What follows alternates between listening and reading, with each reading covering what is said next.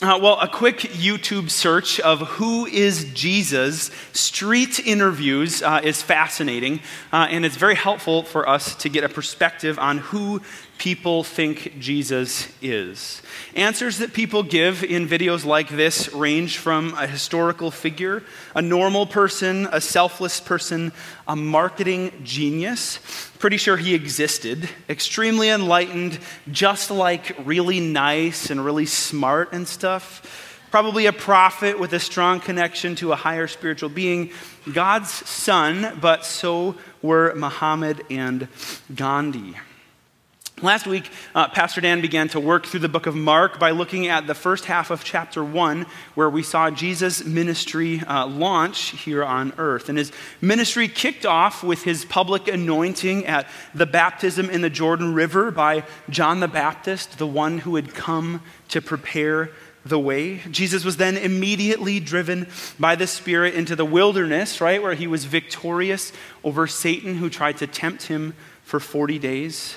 After that 40 days, he goes back into the region of Galilee, and the first words that Mark tells us Jesus spoke in his public ministry are found in Mark chapter 1, verse 15.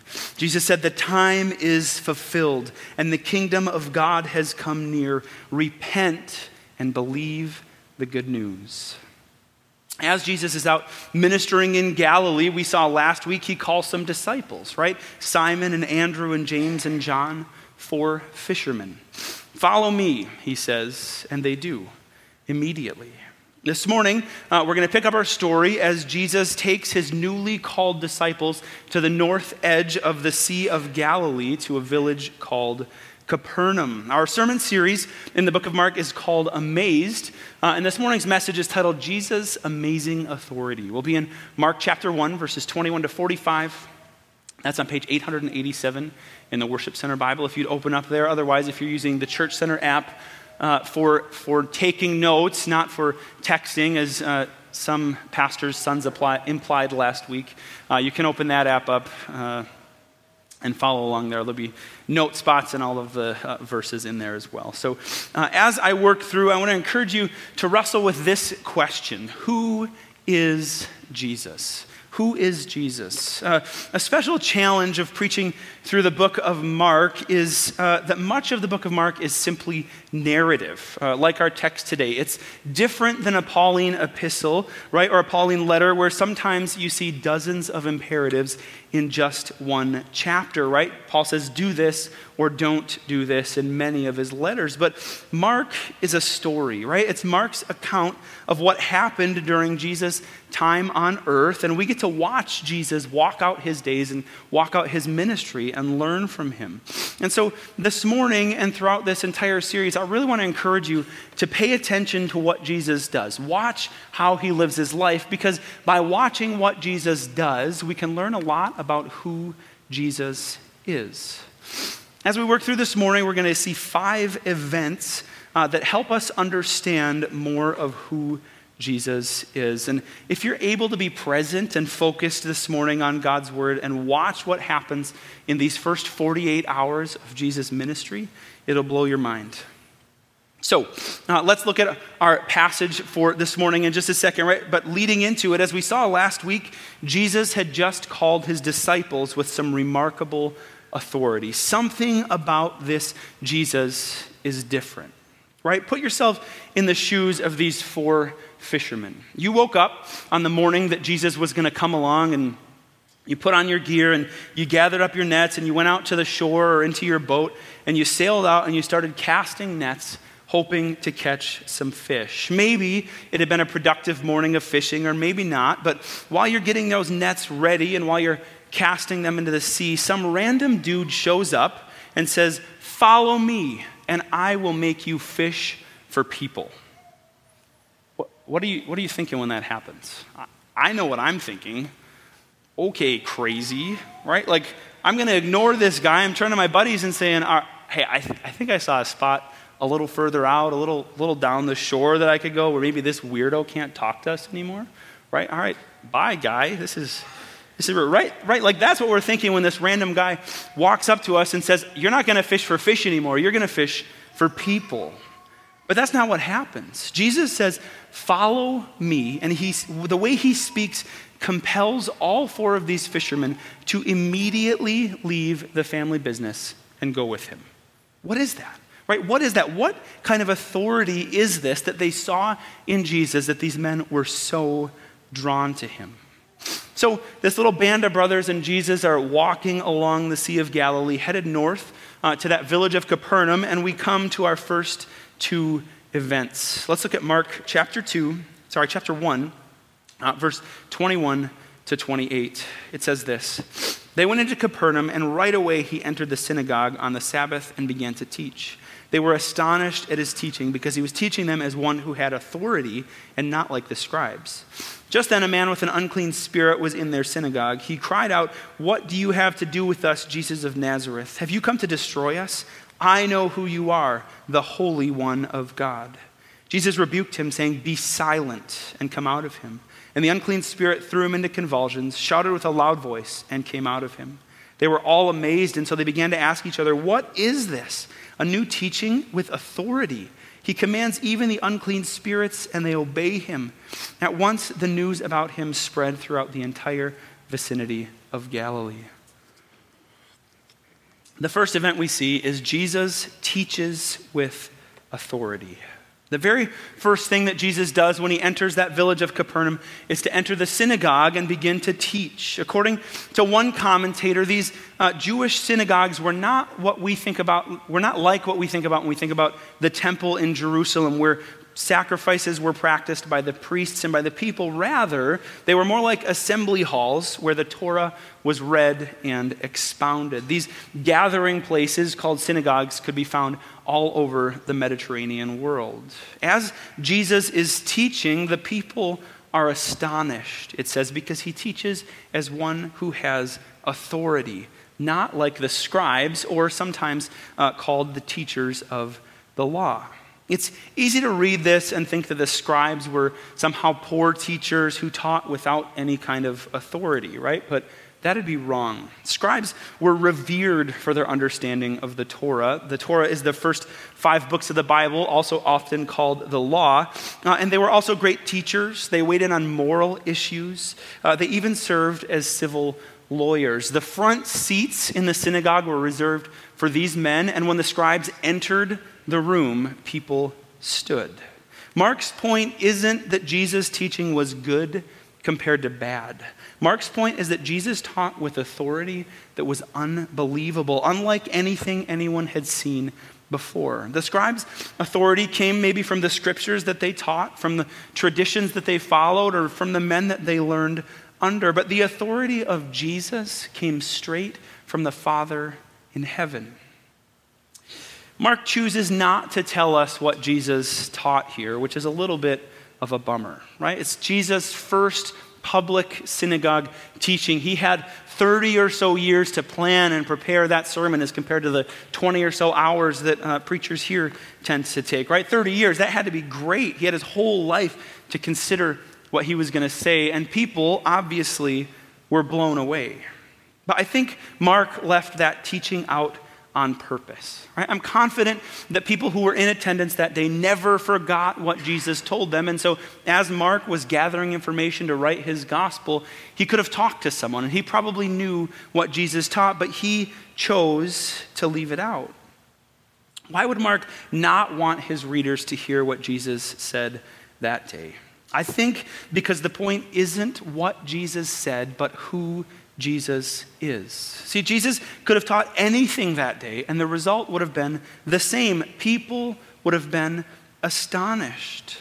It's easy for us today to lose this sense of wonder that Jesus brought wherever he went and wherever he taught, right? We're so inundated with information. There's more information on the internet about any given topic than we could possibly hope to learn in 1,000 lifetimes, right? We're saturated with information, and it's so easy for us to lose what Jesus brought. Mark knew that if he told his readers what Jesus said, that they would miss the point.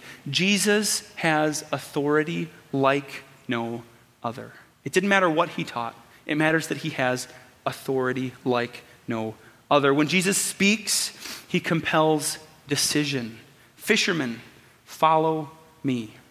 People of Galilee, repent and believe the good news. Who is this man with such authority? Jesus' authoritative teaching quickly flows into event number 2. Jesus drives out an unclean spirit. Not only is Jesus powerful with his words as he teaches, but Jesus has the authority to cast out unclean spirits. He finishes his teaching, and immediately a man with an unclean spirit was in the synagogue questioning Jesus. Many scholars argue that the way that the demon did it, by calling Jesus out as the Holy One of God, by doing that, the spirit was trying to gain some kind of advantage over Jesus. Maybe he was trying to identify him before Jesus was ready, right? I know who you are. You're Jesus. You're the Holy One of God, and I'm gonna out you, and you're never gonna be able to do ministry now because everyone will know who you are. Well, it didn't work, right? Whatever the demon was trying to do, it didn't work. And the demon even asks a question: what do you have to do with us, Jesus of Nazareth? Have you come to destroy us? And then I know who you are. Jesus doesn't even give the question the dignity of an answer. Be silent, he says, and come out of him. See, Jesus had come to destroy the realm of the satanic and demons, and he shows here that he has complete and utter control over the unseen realm. Satan thought he had a chance, right? Satan thought that one day he'd rule this world and he would thwart God's purpose for humanity. One of the very first things that Jesus does in his ministry, in his public ministry on earth, is demonstrate that the power of Satan over the power of God is an absolute joke. We saw last week 40 days Satan had to tempt Jesus, just like he tempted Adam in the garden, right? But Jesus doesn't flinch. Jesus did what Adam couldn't, and now another spirit shows up and tries to undermine Jesus again, and it's a joke. His attempt is a joke. There's not a chance that it's going to work. There's no struggle, only victory, only authority, and only power. When this unclean spirit comes to identify Jesus as the Holy One of God, he's grasping at straws to try and maintain what little sense of control he might have left to somehow disrupt the ministry of Jesus by revealing who he was too soon. Not a chance. One commentator said it like this: Jesus rebuked the unclean spirit with the words, "Be silenced, come out of him." The defensive address of the demon was powerless before the sovereign command of Jesus. In contrast to contemporary exorcists who identified themselves by name or by relationship to some deity or power, who pronounce some spell or perform some magical action, Jesus utters only a few direct words through which his absolute authority over the demonic power that had held the man captive was demonstrated. Other exorcists of the day might have charged a fee or figured out how to manipulate evil spirits such that they might come out for some sort of mutual benefit, or they might appear to obey so that the exorcist could make money and the demon could go on deceiving men. Not Jesus. Jesus speaks and it compels action. Jesus didn't come to make money. Jesus came to bring the kingdom of God near, and Satan will have no part in God's kingdom. So who is this? Who is this one who calls and men follow, who teaches and compels response, who speaks and drives out demons? At this point, just a few verses into Mark's gospel, we've now seen Jesus identified twice, right? First, by God, who says, "You are my beloved Son. With you I am well pleased." And now, by the demons as the Holy One of God. See, from the highest throne of heaven to the deepest pit of hell, Jesus is recognized as the Son of God. As we work through this book, we're going to see that it takes a little while for the disciples and for the people of Galilee to understand who Jesus is. But right from the outset, the spirits know. Who is Jesus? He's the Holy One. He's the Son of God, the one who has come to save the world. Repent and believe the good news. Let's pick back up with verses 29 to 34. It says this, as soon as they left the synagogue, they went into Simon and Andrew's house with James and John. Simon's mother-in-law was lying in bed with a fever, and they told him about her at once. So he went to her, took her by the hand, and raised her up. The fever left her, and she began to serve them. When evening came, after the sun had set, they brought to him all those who were sick and demon-possessed. The whole town was assembled at the door, and he healed many who were sick with various diseases and drove out many demons. He would not permit the demons to speak because they knew him. Event number 3, Jesus heals sickness. No doubt after the disciples saw Jesus cast out a demon, they obviously recognized his power, right? So, hey, Simon and Andrew thought, our mother-in-law is sick. I bet I can get this guy to heal her. And Jesus does, because he has the authority to call, to teach, to drive out demons, and to heal sickness. No magic spell necessary, no conjuring of some spirit to help, no going to the shop for medicine or paying off some sorcerer for his help. Jesus speaks, Jesus touches the woman, and the fever leaves. Jesus' authority comes from God in heaven, not from somewhere else. It comes from God in heaven, and he is all sufficient. He is all powerful. There is nothing he can't do. Naturally, then, after hearing about all that Jesus had done, the whole town shows up at the door, and Jesus heals person after person and drives out demon after demon. This is amazing, right? It's amazing to think about what's going on here, but we've probably heard all of this before, right? That Jesus does all of this stuff, and I think it's easy for this stuff that seems so amazing to become a little dull, right? Yeah, we get it. Jesus heals and Jesus drives out demons, and that's what he did during his time on earth. But take a minute to let it sink into your mind what's really going on here. Jesus healing these people is amazing, right? We live in Wisconsin Rapids or in some communities around here. Imagine that a man came here and stood at the doors of Crossview Church, and all those who were sick or demon-possessed, I haven't heard of any demon possessions in Rapids, but maybe. All those who were sick show up at the doors of Crossview Church, and this man heals them. Imagine the mind-blowing nature of an event like that, right? Jesus is out walking in Galilee and preaching this message, repent and believe the good news of this new kingdom. He makes his way along the Sea of Galilee, and he calls some fishermen to follow him, and they do. They just leave everything and follow him. And then he goes and he absolutely lights up this synagogue with his teaching, such that the scribes, these great teachers, the greatest teachers of that region and of that day, those guys looked mediocre because Jesus was amazing. And then he casts out a demon.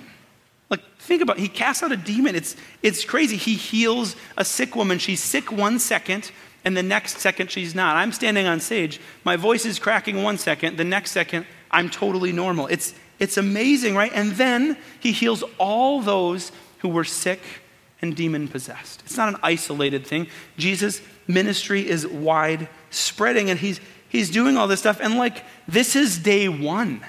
It's amazing what Jesus is accomplishing in day one, right? The authority and the power of Jesus as he bursts onto the scene and his ministry begins cannot be overstated. It can't. His authority and power cannot be overstated. There's no way to over-ascribe authority and power to Jesus. He has it completely. Anointed by God, power to teach and to compel and control over the spiritual and the physical. So who is this? Who is this Jesus that we're watching do all of these things? He's the Son of God. He's the Holy One. After, no doubt, a late night of healing all those who were sick and demon-possessed, Jesus awakes very early the next morning and he goes out to pray. Let's look at verses 35 to 38. It says this, very early in the morning, while it was still dark, he got up, went out, and made his way to a deserted place. And there he was praying. Simon and his companions searched for him, and when they found him, they said, "Everyone is looking for you." And he said to them, "Let's go on to the neighboring villages, so that I may preach there too. This is why I have come." Event 4, Jesus clarifies his purpose. Jesus clarifies his purpose. You've had amazing experiences in your life, right? Amazing trips or amazing events that you've been a part of, maybe concerts or whatever. Nights that you wake up from and you think, wow, whatever I did yesterday was amazing. Family vacations that have ended and you got back and slept in your own bed for that night and you thought, oh, I just want to go back. I just want that vacation back. I just want that feeling back. Well, yesterday, the disciples watched as their new leader healed an entire village, cast out demons, and taught like no one had ever heard before. When they woke up, they wanted more. Meanwhile, Jesus is off praying. Jesus, it says, goes out into the wilderness where he was tempted for those 40 days to spend time with his Father in heaven. Jesus' life is marked by these little moments where we get to see him commune with God the Father. It actually happens only 2 other times in the book of Mark. First, it's here. And then the next time it happens is following the feeding of the 5,000. And then the third time is in the Garden of Gethsemane just before he's arrested and heads to the cross. But whenever Jesus' ministry faces some sort of opposition, whether that's by demons or crowds demanding healing or by Pharisees or even the Roman Empire, our Lord goes out alone and he prays. Simon and the others don't know this yet, but that's where they'll find him. They go out searching, right? You can imagine the 4 being baffled that Jesus is gone. What in the world? Like, does he not remember what happened yesterday? Where is this guy? Where did he go? Is it all over? Was this just like one day and now he's gone? What are we going to do now? We just left the family business. We got to go find him. And so they set out with thoughts of bringing this amazing healer back to town, right? They're excited about all the opportunities that are before them and maybe even a little tempted by the fame and glory that awaits as they grow closer and closer to this one who is growing in fame by the minute. They get to Jesus. Everyone is looking for you. They say, Jesus, what are you doing out here? Don't you know that everyone's in town? Everyone's looking for you in town. Isn't this what you wanted? Didn't you want crowds to show up and people to heal? Jesus' response is surprising. Right? In verse 38, Jesus responds by saying, let's go on to the neighboring villages so that I might preach there. This is why I have come. The disciples have made a mistake about the purpose of Jesus coming. They were confused. They thought he'd come, as no doubt others passing through Capernaum had before, to make a buck, to gain fame and fortune, to do some tricks and to wow some people, to heal the physical. Jesus had to clarify his purpose for them. Let's go so I can preach there too. This is why I have come. What was Jesus preaching? He was preaching, the time is fulfilled. The kingdom of God has come near. Repent and believe the good news. Jesus' purpose in coming wasn't to heal sickness or cast out demons or wow people with his miracles, though he did all of those things. Jesus' purpose in coming was to call people to repentance and belief.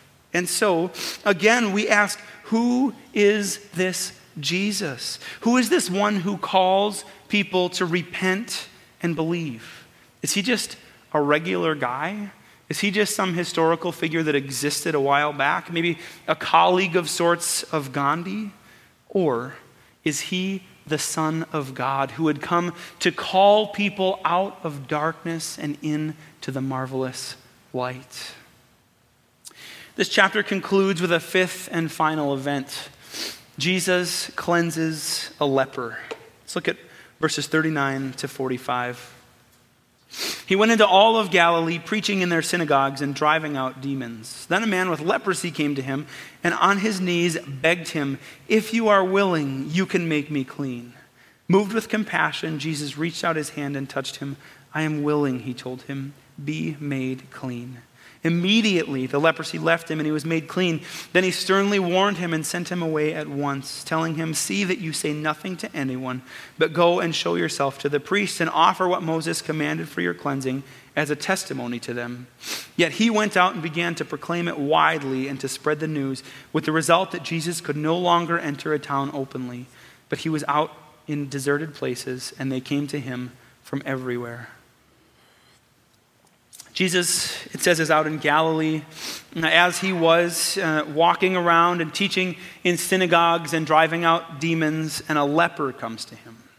Jesus, moved with compassion, or as your footnote might say, moved with anger or indignation, makes him clean.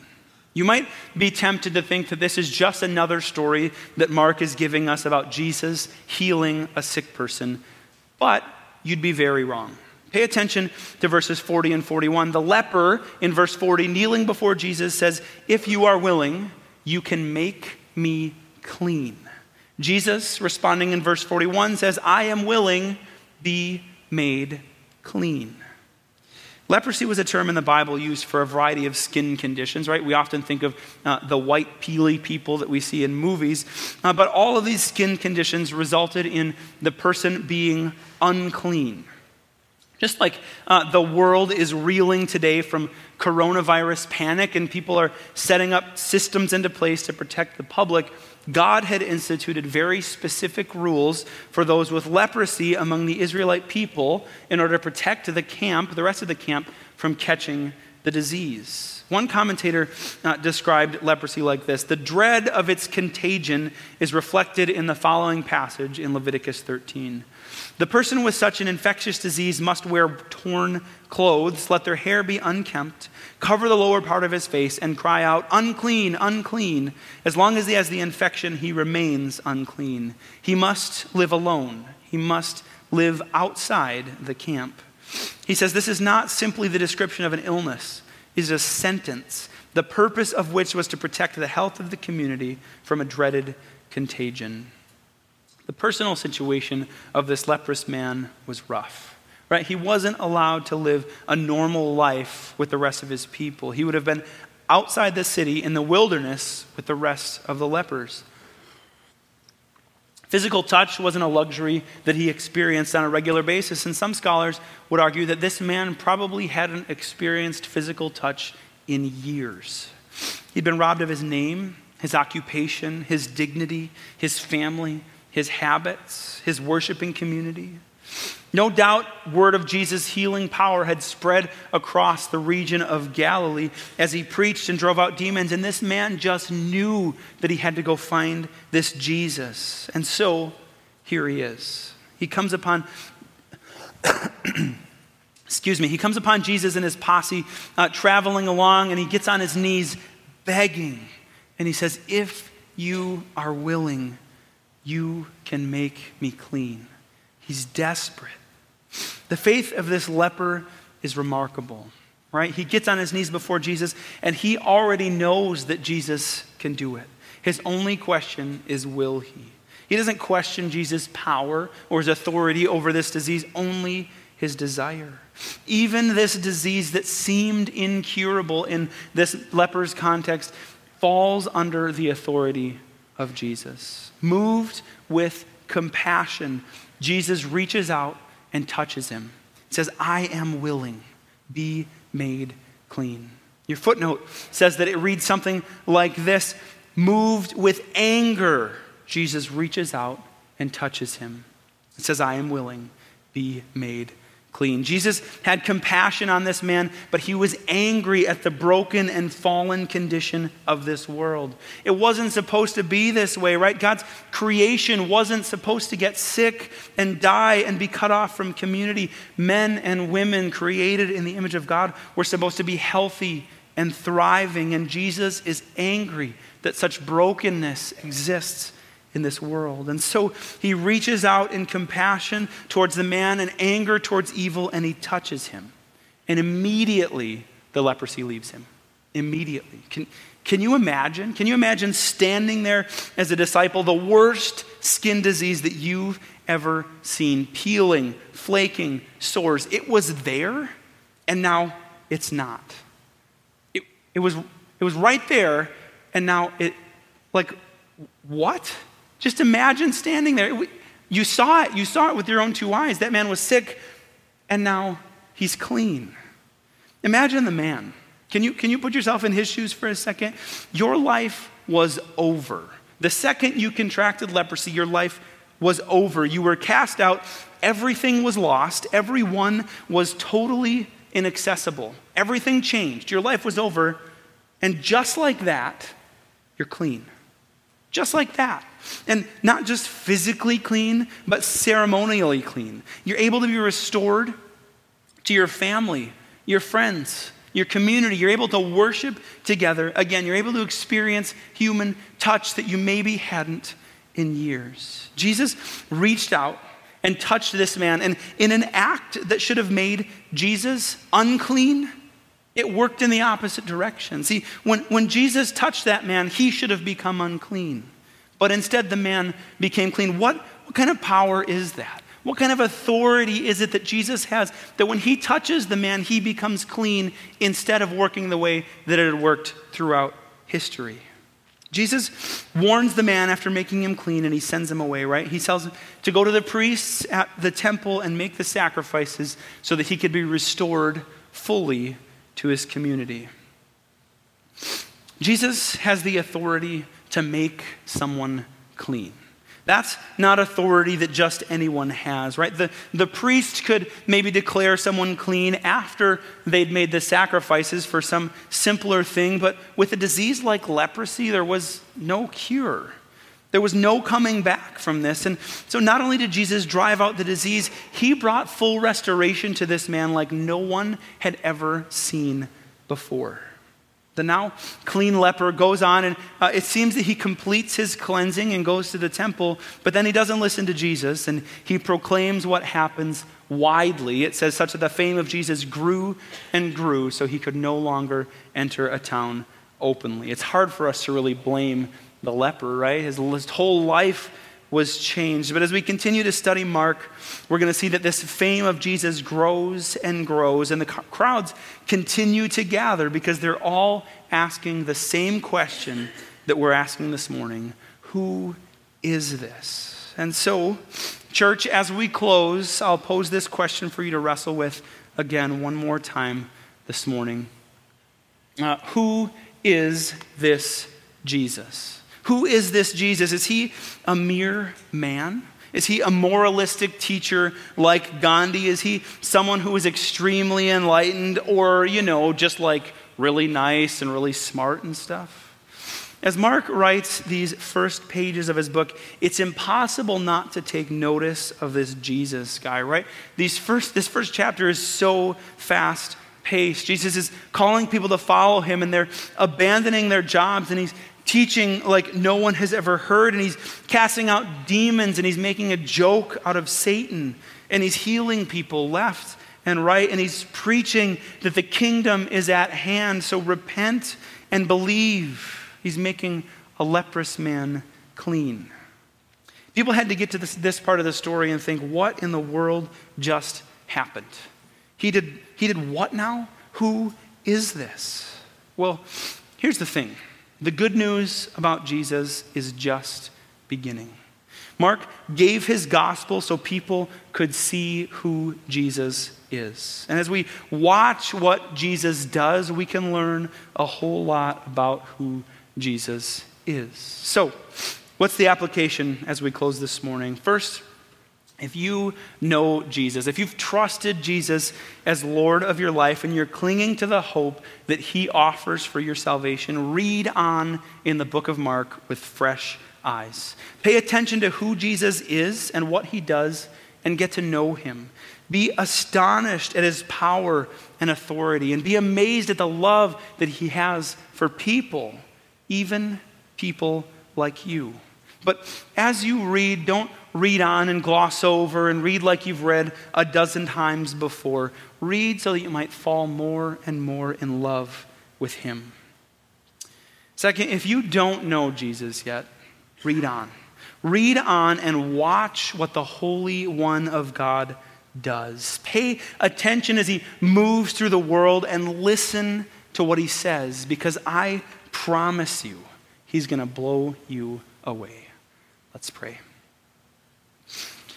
Heavenly Father, we're so grateful for your word. We're so grateful that you sent your son Jesus and then wrote about him so that we could watch and we could learn from his life. Lord, Jesus is amazing, and so would you just grip us with new wonder as we look at the book of Mark and as we watch how Jesus walked and how he taught and ultimately how he went to the cross and suffered and died on our behalf. Lord, give us a new sense of wonder. Help us to be enamored all over again with him. We love you and we thank you for this time in your word. It's in Jesus' name we pray. Amen.